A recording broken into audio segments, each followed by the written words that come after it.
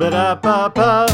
Welcome to Fourth Time's the Charm, the only podcast where every week is a brand new concept. I'm your producer, Ben. Your director, Matt, is here. And what a hound-diggery dog of a show we got for you today. It's 5 stars under 50. Matt, how are you doing? I'm doing good. I had a great weekend. How are you? I'm doing pretty swell. I didn't have to work on President's Day, which was a surprise to me. Who knew that people still celebrated President's Day? That's awesome. It's a banking holiday, baby. Yay, banks. Yep. Yeah, I had Friday off as well, so I had this whole Friday, Saturday, Sunday, Monday off. Look at this, very Mr. Nice. High Roller. Yes, it's definitely a high roller status that provided me with my days off. And High roller. Couldn't be anything else. Well, everyone, thank you for enjoying to this week's Big Boy Potty. If you would like to be our biggest fan and dethrone our current defending, longest reigning biggest fan, Brennan, all you need to do is message us on our socials, which Matt, of course, is. I'm at Dr. Gore Wizard. Ben is at Smash Enigma. And if you want to get to both of us at the podcast, at Fourth Time's the Charm Official on Instagram. We are regularly active. I get on there and respond to everyone who comments to us. And please let us know what you thought of our most recent interview. It was a absolutely wonderful time. And shout out to Clarissa for being such a wonderful guest. Yeah, Clarissa's awesome. Shout out to Clarissa. We want someone to fund the Lunch Ladies full-length movie. Also, shout out to Hal Masonberg. We want him to get the rights to the Plague, the real Plague. Get his version out there. Continue to write and to also Sony Screen and Gems. also pre-order those bone-crushing wrestlers from Jack Slime at Figure Collections and Cella Toys. Yeah, if you would like to be our biggest fan, please just enter and message us on some form or fashion. Make sure we can see it, and make sure that for this week it says 5-star homie. Oh, what? 5-star homie. Are you sure? Yeah, I'll also look up knock knock who's there. Ooh, well, Matt, if I didn't know any better, I'd think that has to do with today's 5 stars under 50 movie. What? No. Knocking. Ooh, so Knocking is a 2001 Swedish horror thriller about a woman's journey directly after leaving. We're not gonna like go into the. You're not gonna do the sub intro. The sub intro where we do where we talk for 7 minutes. No, we don't need to do that. I mean, if you don't want to talk about your week, that's fine. I don't have anything to say either. But I still got to introduce great dinner. Hey, this is 5 stars. You already said that though. You kind of already snuck it in a subversive way. I let in, but I thought you were going to give an actual intro. Anyway, I don't know. It felt a little challenged. I felt a little knocked on the door. But you still went there. I did go there. I made steak burgers on a griddle. It was awesome. We ate out at a new Chicago restaurant. Oh, we ate out at a old Chicago restaurant that's been around for a little bit and a brand new one. We ate at Elsk, which is a lovely restaurant in the West Loop of Chicago for Valentine's Day. Did a wonderful infusion of kind of like a Swedish mixed with like American fine food. Also, Ben, I met a gentleman that might know you. I don't know if he does or you would or not, but he is one of the head chefs at RPM Steak. No, not RPM. No, okay. Not RPM Steak. I know people from other lettuce restaurants, but no. RPM Steak is just a delight. I mean, the way he describes the experience of the restaurant is wonderful, but... Oh, have you not been to RPM Steak? I don't think so. I think we went to it's RPM Italian? You would know. RPM Italian is really good. RPM Steak is just as good, but like $1 sign higher. Yes. Really good steak dinners. Very by the basics. They have a super good Millionaire's potato. The fuck's a Millionaire's up potato? With like truffle seasonings and such. Really nice. I'm into that. That sounds good. Yeah. The other new Chicago restaurant out there, because we occasionally talk about food on this podcast, is the Armitage Ale House. And fun fact, Ben, do you remember the like French bakery on Armitage that I once recommended you take a date on, and the date didn't go well? Yes, I do. So that place is now in an absolutely incredible British Indian pub infused restaurant. Oh, that sounds great. It is one of the best restaurants I've eaten at in the city of Chicago. Some of the best seafood. I had a green seafood curry. And they have these roasted date cakes and hot chicken pot pies. And the chicken pot pies are built around a bone of bone marrow, so that as you eat, you can kind of like scoop out a piece of the bone marrow and add in, or push it through and incorporate it into the whole pot pie. Well, that's so funny, Matt. We made chicken pot pies over Valentine's Day. How was that? It was a lot of fun. That's nice. You know, realistically, since the last week was an interview, we didn't really do our 7 minutes of vamping. So we have like 2 weeks of vamping to get through. Hey, Matt, I don't even think I've talked about it. I've realized how insignificant all of these details 100%. Are. One thing, well, that restaurant was significant, and so was the other one, because I experienced them with great people and had a great time. And I can hopefully give a platform to these wonderful restaurants that totally need my help. Yeah, kiss ass. Getting $400 out of people. Yeah. Over our Valentine's weekend, we made chicken pot pies together. Delicious. We went to dinner at Japonica, which was the first place where we had a date. Oh, that's wonderful. Yeah. And then we went and took a mixology class together, which was actually a lot of fun. The guy who worked it was very knowledgeable about his history of mixed drinks.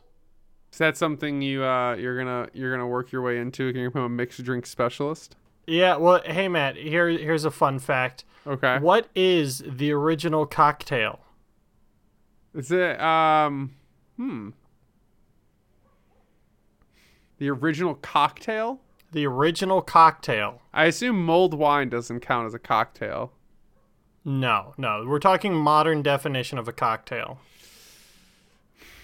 I got 3 guesses. Okay. I'll give you 2. I'll give you 2? Okay. Gin and tonic? No.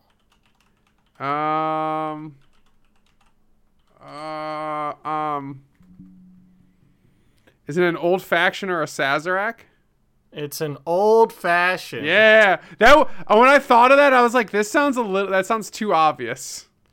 Yeah, apparently because that was just the original quote unquote cocktail. Got the name. And so then when there were more of them, people were like, I want an old fashioned cocktail. Oh, okay. One of my favorite cocktail is from one of the original first cocktail books ever released, the Savoy Cocktail Book. It's a 1930s recipe called the Blood and Sand, which I think is in my opinion, a superior old fashioned. Interesting. What goes into that? Blood and Sand is 3 ounces of scotch, blood orange juice, cherry herring, and sweet vermouth. I cannot imagine something I would hate more than that. What's wrong? What do you have wrong with blood oranges, cherries, and sweet vermouth? It was the other one. The scotch. I can't handle scotch. It's blended scotch. You'll love it. Trust me. I'll get you one. You'll have a good time. If you don't drink it, I'll pound it, and then I'll have 2 more. All right. Well, on that note, we've faffed around enough. It's time to take a deep dive into this big boy potty on knocking.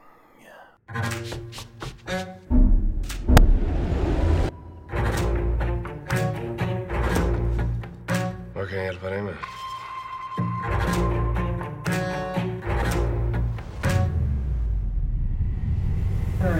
Du, rör inte mig. Nej. Jag vill prata med min läkare, Kristoffer. Det arbetar ingen Kristoffer. Hallå?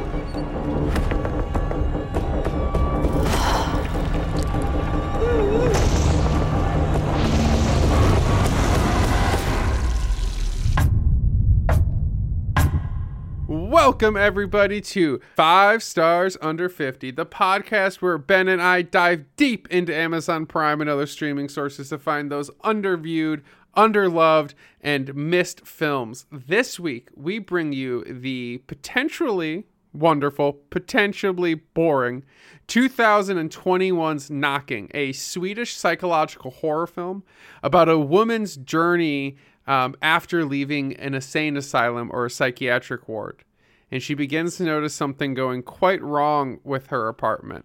Now, this is a film that I saw arbitrarily recommended by somebody on Instagram, who I'll talk about later.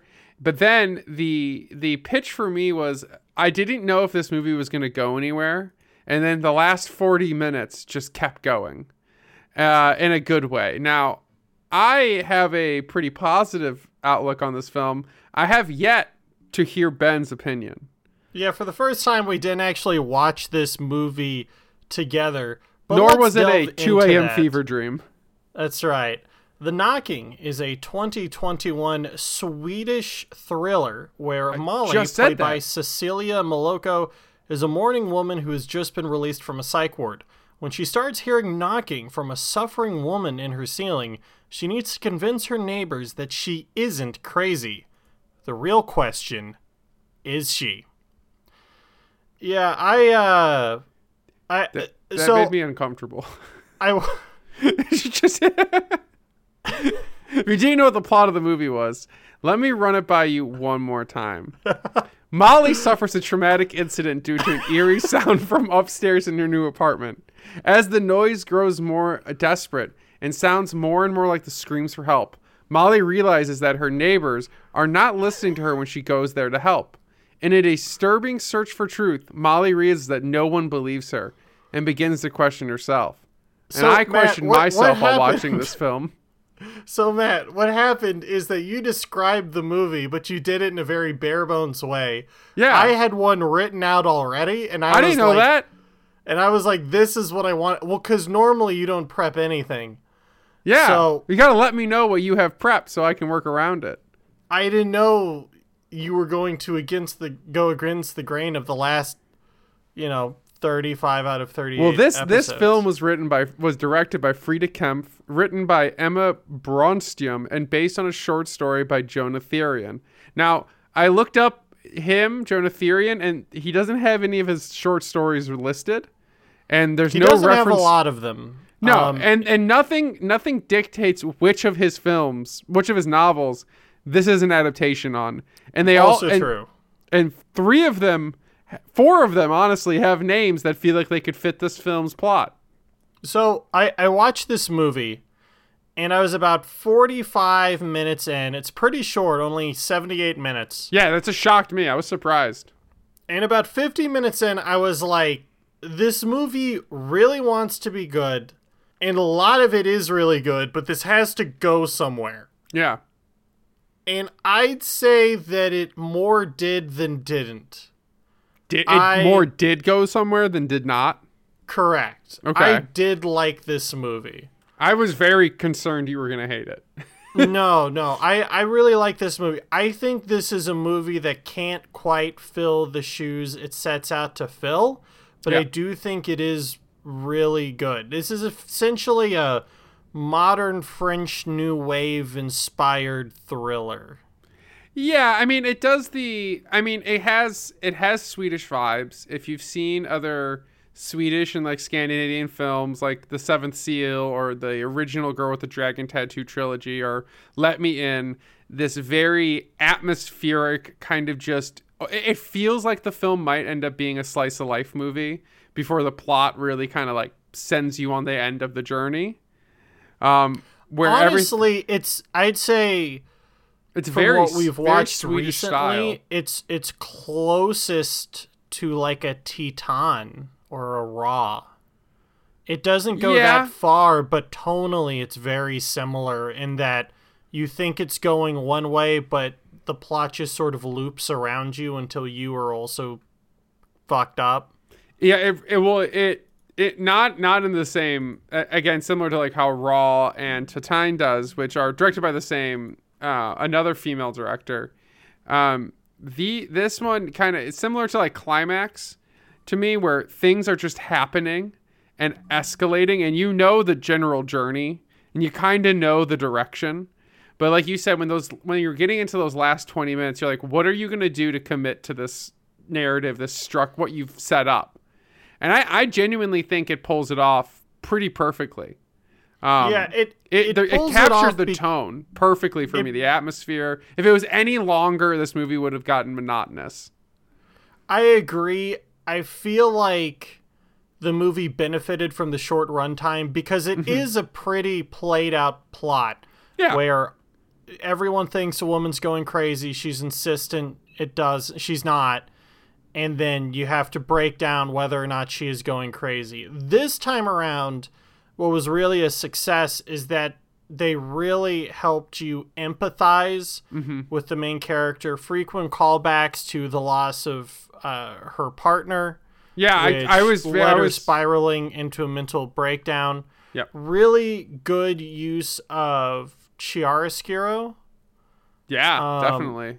The use of light and dark. And the funny thing is, I don't know if I even pronounced that right. But if I did, I sound really fucking smart. There were two things that I think set this movie apart and what made it work. And you said it was the lighting. The lighting / cinematography, I'll lump those together. But the one thing that really, really kind of hooked me was the sound design and the sound mixing, which was done by Thomas Jaeger. Who inadvertently has done, I don't think it's pronounced Jaeger, but we'll call it that. But he also did the sound design and was a part of the sound department of two of my other favorite films, which was The Hunt, the 2012 Mads Mikkelsen film that's also Swedish and is one of the best movies I've seen of that year.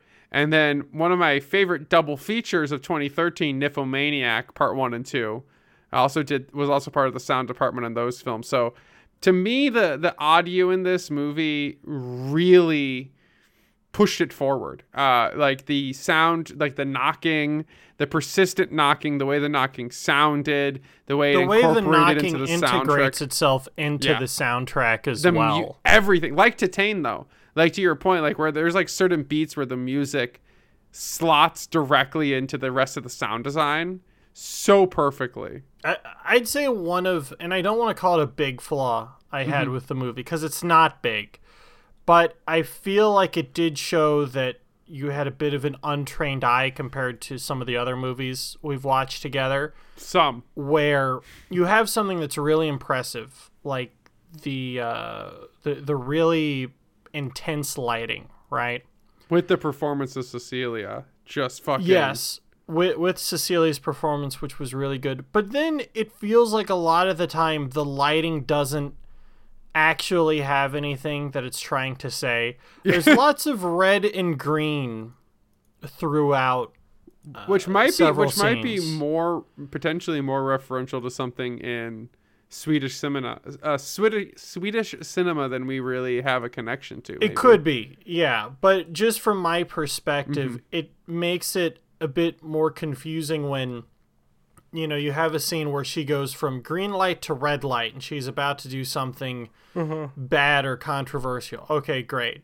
But then it cuts to a continuous shot and then she walks into another green light. And it's like, she's not expressing any sense of duality in this scene.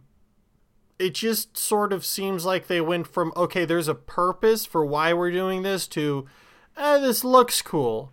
And there were a few moments throughout the movie where I was like, do they actually know what they're doing with this?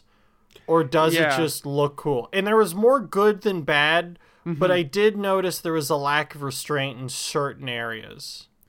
Yeah, I think some stuff was pretty heavy. It was kind of like brushed through. Like I think you would get from a what I would say like something adapted from a short story. Like how we said, like I don't think this movie could have been even a minute longer. Like maybe even like if you had added 5 minutes to the movie, you would have been like at the edge of your seat, with like wanting it to be kind of getting to the point. And I think it does get to that point though. But I think I agree. The fact that the movie doesn't drag on, it shows that they really knew what they were working with here. And honestly, the end of the movie is pretty satisfying, I'd say, all things considered, because they leave it deliberately ambiguous. Yeah. Because since you see the whole movie from her perspective, you're never sure if the knocking is there, and you're not sure if the radio call she's hearing is real or not. Mm-hmm. But that's not the journey you're taking. The journey you're taking is through her. So as far as you guys are concerned, this was a big success. Yeah. So let's walk everybody through, and these are going to be some spoilers for the whole movie. So if you do want to watch this movie unspoiled, which I don't really think you need to, this isn't a movie where like there's like a big like M. Night Shyamalan twist at the end. Well, here if you want to watch the movie, this is a great jumping off point. Matt, what would you give this movie out of 5? And then we can start going into the nitty gritty. As soon as this movie ended, my thought was that is a solid 4 out of 5. Yeah, me too. It's just that much better because of the sound design, the art style, and the performance. That the not necessarily perfectly executed story, it's picked up by the quality of the cinematography and the sound. Because I was, even in the beginning of the movie, it was just kind of like flowing. It's very just atmospheric, very Seventh Seal like. I'm still entertained because everything I'm seeing is very beautiful. Yeah, I was thoroughly intrigued the whole movie, which is a lot more than I can say for a lot of movies. This is an easy 4 out of 5. I don't think it's quite as strong as some other movies we've seen. Yes. But I definitely think it's up there with one of the better 5 stars under 50 movies we've seen. Yeah, I think it's our first real perfect 4. Yeah, it really is. Because it doesn't hit any mind-blowing high spot where I'm like, whoa, that is crazy. I will say it does have one high spot that I have to mention. It does, but not something like with The Plague. The Plague had some real like, whoa, holy shit moments. This doesn't have that, and it's not trying to be, so it succeeds at what it wants to be. Yeah. But it just doesn't have that. It doesn't have that it factor that it never goes beyond. Yeah. It doesn't. Well, like I like some of our favorite films have been like, well, it's to put it best, it doesn't do a Calvaire, but it very well could have. Yes. Because Calvaire is a movie that promises you a lot and then gives you nothing. Where this movie, to me, promised a lot by how it looked like it was going, and then did some of it. It didn't do everything. Most of it. Yeah. So there's one movie I think that I wish you had seen, Ben, because I think it is one of the best parallels to this movie, which is Last Night in Soho, the new Edgar Wright horror film. Yeah. You never saw it, right? Nope. No. So in Last Night in Soho, a fashion designer moves to Soho, and when she moves into her apartment, she starts inhabiting the memory of a girl who died in the apartment building, and like can't stay in her apartment and slowly goes insane as she tries to find the truth about what happened to this girl.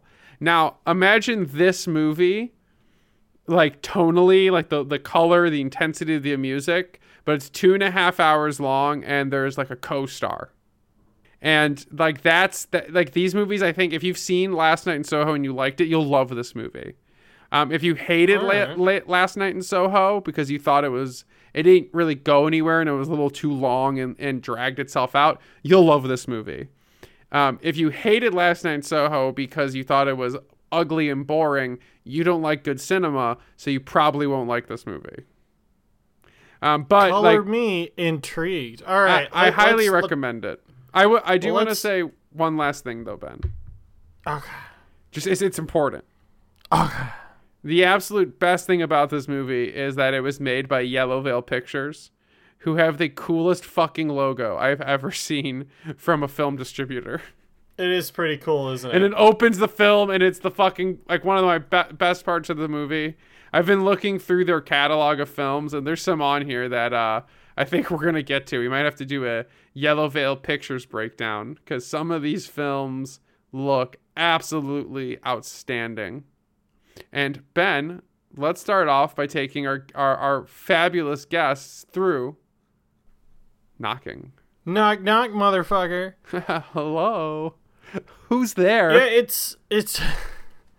I'm not even quite sure how you start. It starts with a recurring scene that we see throughout the movie, which is our main character with her female partner on a beach having the time of their life, and then something goes horribly wrong. And that scene is explained to us more thoroughly throughout the film, even though we never get 100% clear picture of what happened to her spouse. I think what happened that gets our main character institutionalized, and what I kind of took from this opening scene, especially going back through it now, I think she then tried to kill herself. I think I think what happened is that her partner drowned. Yeah, definitely. While she was napping by the by the water on the beach. Mm-hmm. And then all we know after that is she falls into a mental breakdown and there's state. An incident that occurred. Yes, there's some sort of incident, but it's never made 100% clear what it is.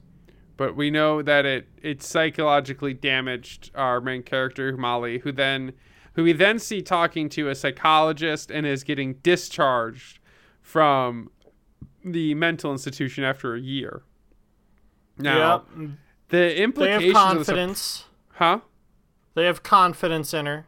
Yeah, which seems really, because even from the beginning of this movie, I'm like, she looks a little unstable. But I had at this point in the movie, I had a lot of hope for this woman.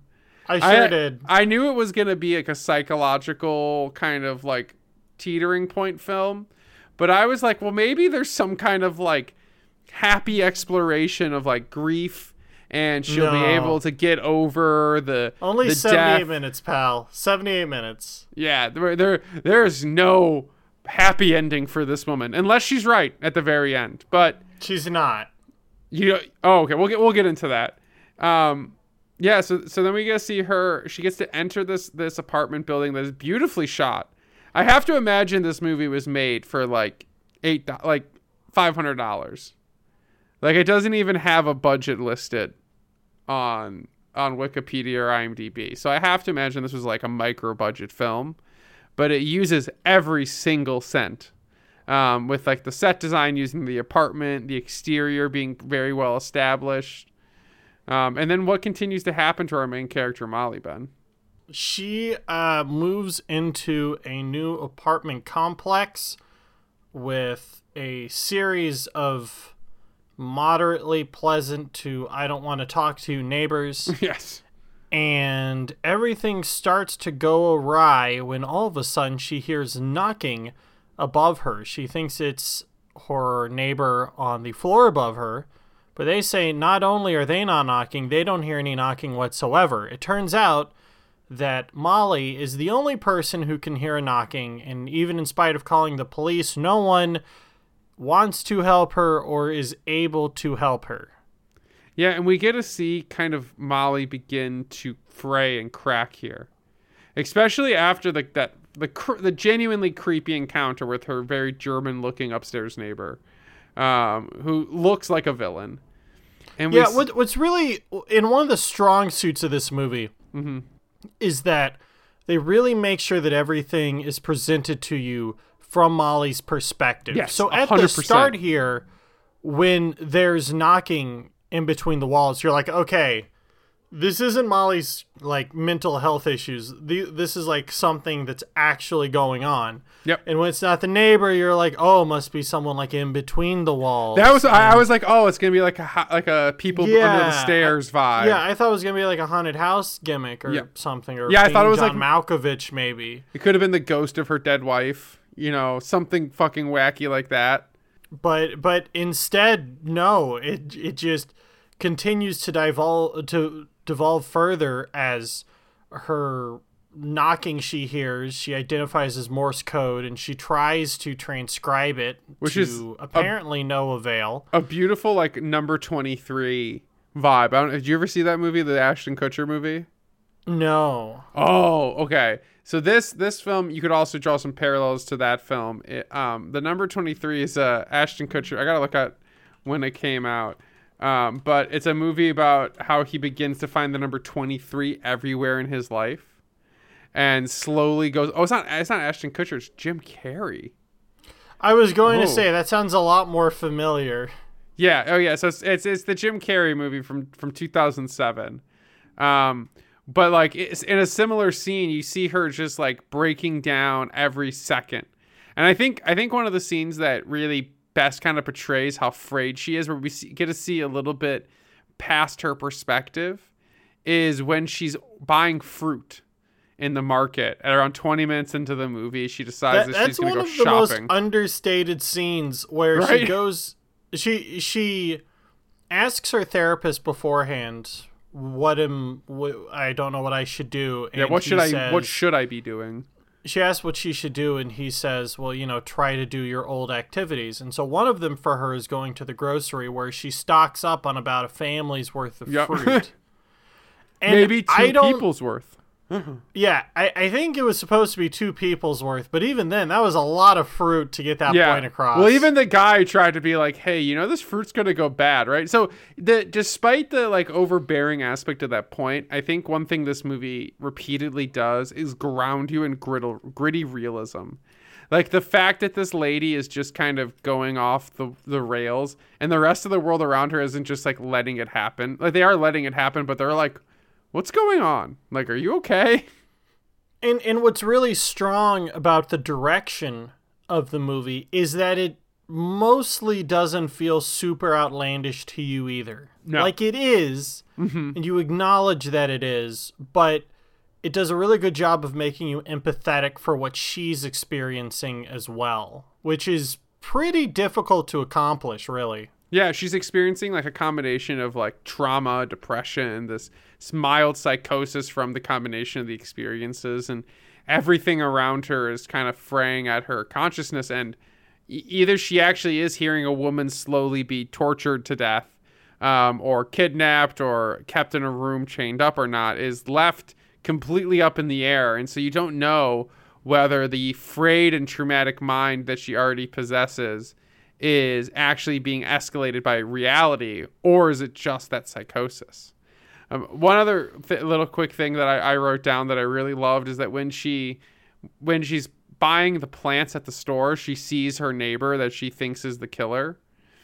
And as she's staring at him, the guy in the plant store says, well, here, if you're going to get one, you need to get 2. They need each other. Which such like a jab in the heart to this character. Yeah, sort of hammer on the skull type moment there. But yeah, so the movie essentially continues to escalate with her neighbors becoming more and more perplexed by her. She's called into a mental institution before she checks herself out. And the movie climaxes where her apartment complex is suddenly set ablaze. Well, before that, even then, just to mention some detail, in the last probably starting about the 50-minute mark, the camera design for her in POV shots switched to this almost like this GoPro chest cam, where like the camera's like an inch away from her face, and you get very claustrophobic enveloped. Yeah, as you kind of feel how like trapped she is inside of herself. And yeah, we get to the end of the movie and she has escaped from the psych ward. She's in her apartment and things keep going. I think she gets herself drunk on absinthe. And then in a haze of confusion, she awakes to the dripping of blood on her head. Well, the incident that occurred also, she did attack her neighbors with a knife, and the creepy German guy did have someone in a closet. Which was alluded to being his mother. His sick, sad mother.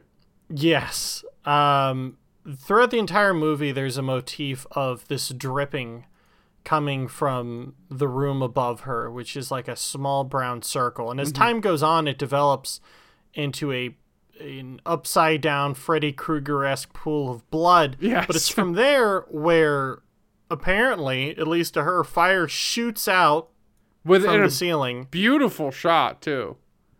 I think the burning is absolutely beautiful looking. Whoever did the visual effects on that did an excellent job. For real. And she is all set to go out on her own terms, but she is rescued by a firefighter who takes her out of the apartment. And as they are giving her oxygen to try and resuscitate her, we hear audio of a radiocom, which is inside the apartment complex, where they do indeed find a woman who's being chained to a wall against her will. And they arrest the man and they save the woman. And it was the Molly building smiles superintendent. to herself, knowing that she helped save this woman's life. Yeah. As we fade to credits. And so my question, Matt, is did that radio call actually happen? Or is that something that just got made up by Molly's own mind and she's actually batshit? See, I wanna go with a little bit of both. So I personally think Molly was correct. I think she really was hearing someone being hurt, but I think her problem was she always thought it was above her. And I think it was, which is kind of implied by the closing dialogue, that it was the building superintendent. It wasn't the sick woman. It was actually the guy who's running the building. So when he was in her apartment and she said, which is it's one of the best pieces of writing in the movie and acting, where they just say yes and no to each other about whether he had been in her apartment previous that day. I think it shows a real class to both performers' abilities to deliver such simple lines. But even in a language I don't understand, it was so captivating about the push and pull in that moment. But I think she did accurately determine that there was some being murdered, but then she set the building on fire, and then passed out unconscious from being drunk and smoke inhalation. I don't think the fire was an accident. I think that was purely her. I don't entirely disagree with you, but I got another interpretation of the movie. All right, hit me, baby. For me, the superintendent is pretty much the building's version of everything that she's annoyed with and hates, right? Okay. I feel like since he was one of the people who was most difficult to her, if she was to imagine that someone was responsible for a woman being kidnapped, it would probably be him. Yeah. And well, she initially not only thinks that, it's the German guy on the second floor. Well, and not only that, but she started shifting around who she thought it was multiple times over by that point. So it'd be in line with her reasoning beforehand. Another thing to add on to that is that if that guy is responsible, what happens to the fire? Like, how does the fire start? I think Molly starts it. See, I think that the fire is actually... I think the thing in the ceiling might be like an old gas pipe that's leaking out into her room, potentially. Okay. And so, like, she's getting, like, gas fumes, which is why... I know this probably isn't it, okay? I'm just offering a theory here. This is a film theory. Yeah. So there's that ring, right? So what if there's a loose gas pipe that's leaking gas in? So she's not going crazy, but she does have severe gas inhalation issues, which is why she's acting so fucking bizarre. That's why this movie could have never been made in the United States. Because that's exactly what an executive... He'd been sitting in a room, he's like, all right, so you got this movie. And this girl goes, what if it's a gas pipe? And hear me out. It's leaking gas through the ceiling. And she goes insane. It can be a message about overuse of gas in this country. Yes. Yeah, it's a message. Book it. I didn't $10 know million. Vince McMahon was on dock to produce this movie. Well, thank you. He's getting back in the ring just like I am. Yeah. So anyway, I feel like I feel like the audio is made up. Really? Okay, so you think that's in her head? I do. I don't think she hears that. I think it just happens. No, but see, that's why I think it's fake. Oh, because she smiles? Because Yeah. she smiles, so you're acknowledging that she hears it. Yeah, it is all... But the And her fact that it's from psychiatrist so wasn't real. far away would suggest that she's just making it up in her mind. So it's like the ending of Shutter Island. Yes. It's like where it's like... He is out of the delusion, but he's choosing to let himself die. Where in this one, she's stuck within the delusion, and her acknowledgement of it shows that she has truly gone insane. Or truly is insane, I guess. Yeah.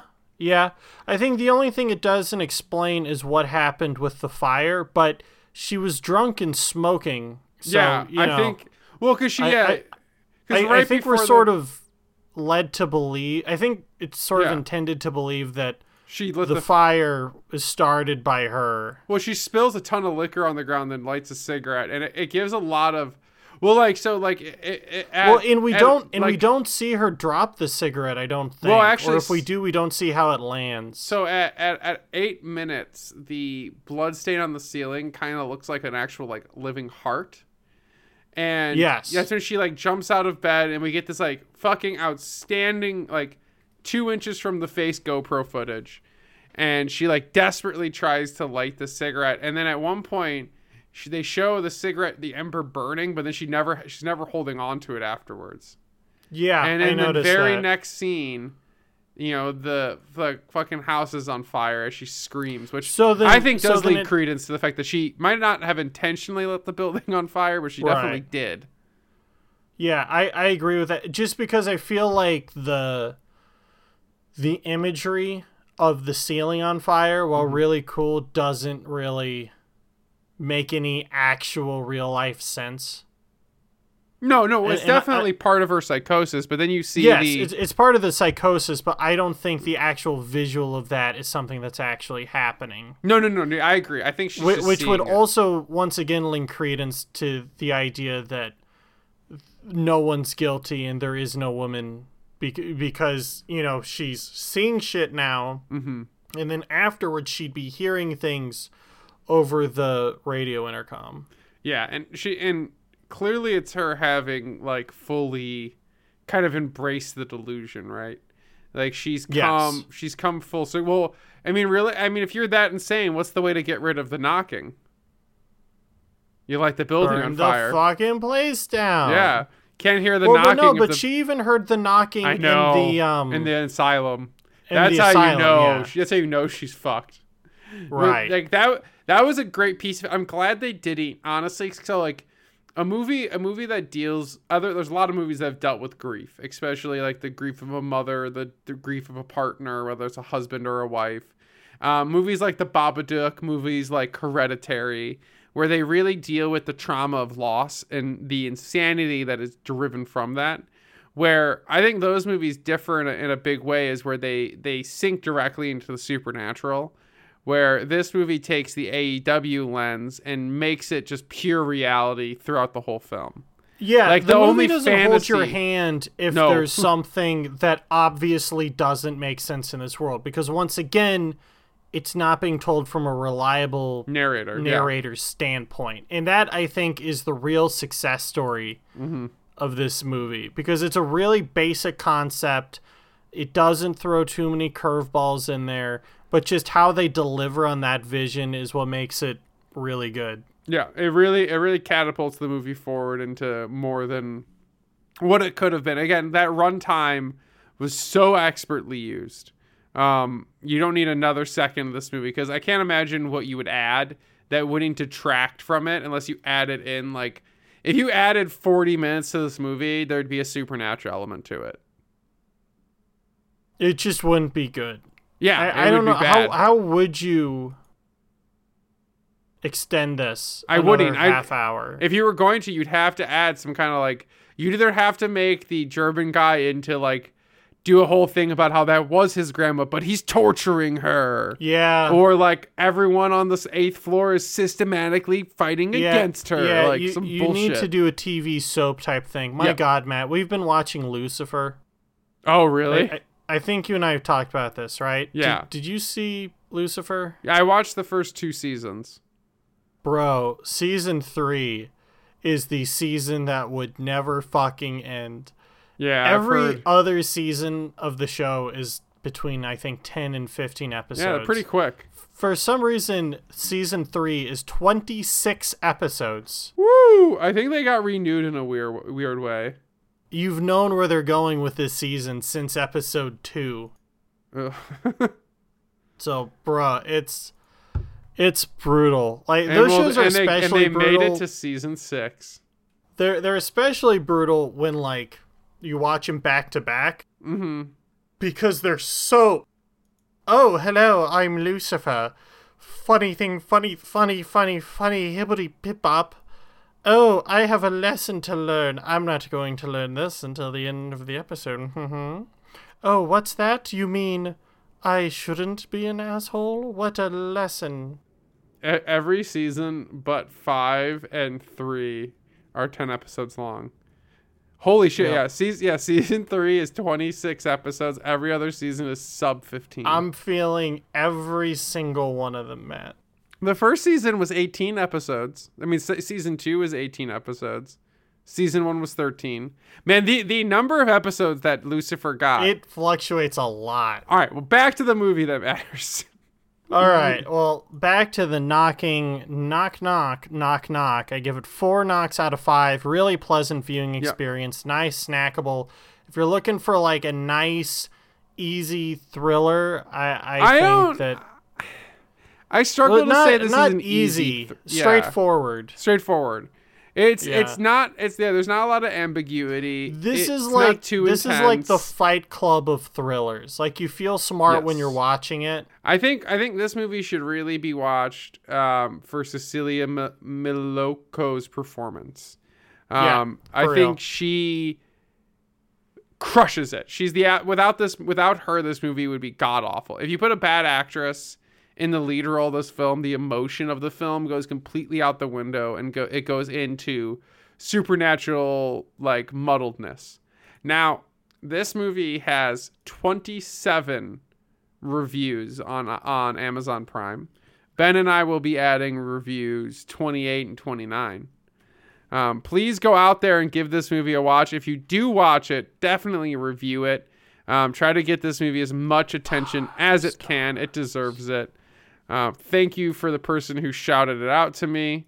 And I highly recommend you guys go and take a look. It's 3.5 stars on Amazon Prime is a crime. This is easily a 4 to a 5-star Amazon Prime film, and it is well worth your time. Well, I think that's an episode in the books, Matt. Kind of. We dipped it in and made it feel pretty. Oh shit! This was on Shudder. I didn't need to spend money on this stupid movie. It's on Shudder for free, everybody.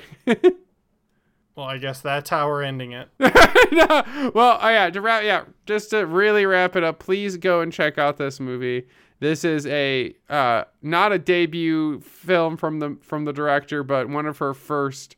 Actually, this is her debut. This is her debut fiction release, and her first debut non-short. She's only made documentaries and short docs before, and this is her first feature-length film. Highly recommend it. Keep an eye on both Frida Kempt and Cecilia, however you say her last name. Now, Ben, what do we have coming up in the future for our charmers out there? I don't know. Me neither. More interviews, probably. Another episode of 5 Stars Under 50, I think, very soon. And a whole bunch of sexy swimsuit calendar coming soon, girls. 2023 swimsuit calendar. It's all Ben's feet. And if you don't like the January calendar, you switch it to February, then March, and then April, because sometimes the 4th time's the charm. Good night, everybody! Ooh, like, subscribe. Good afternoon. Good morning.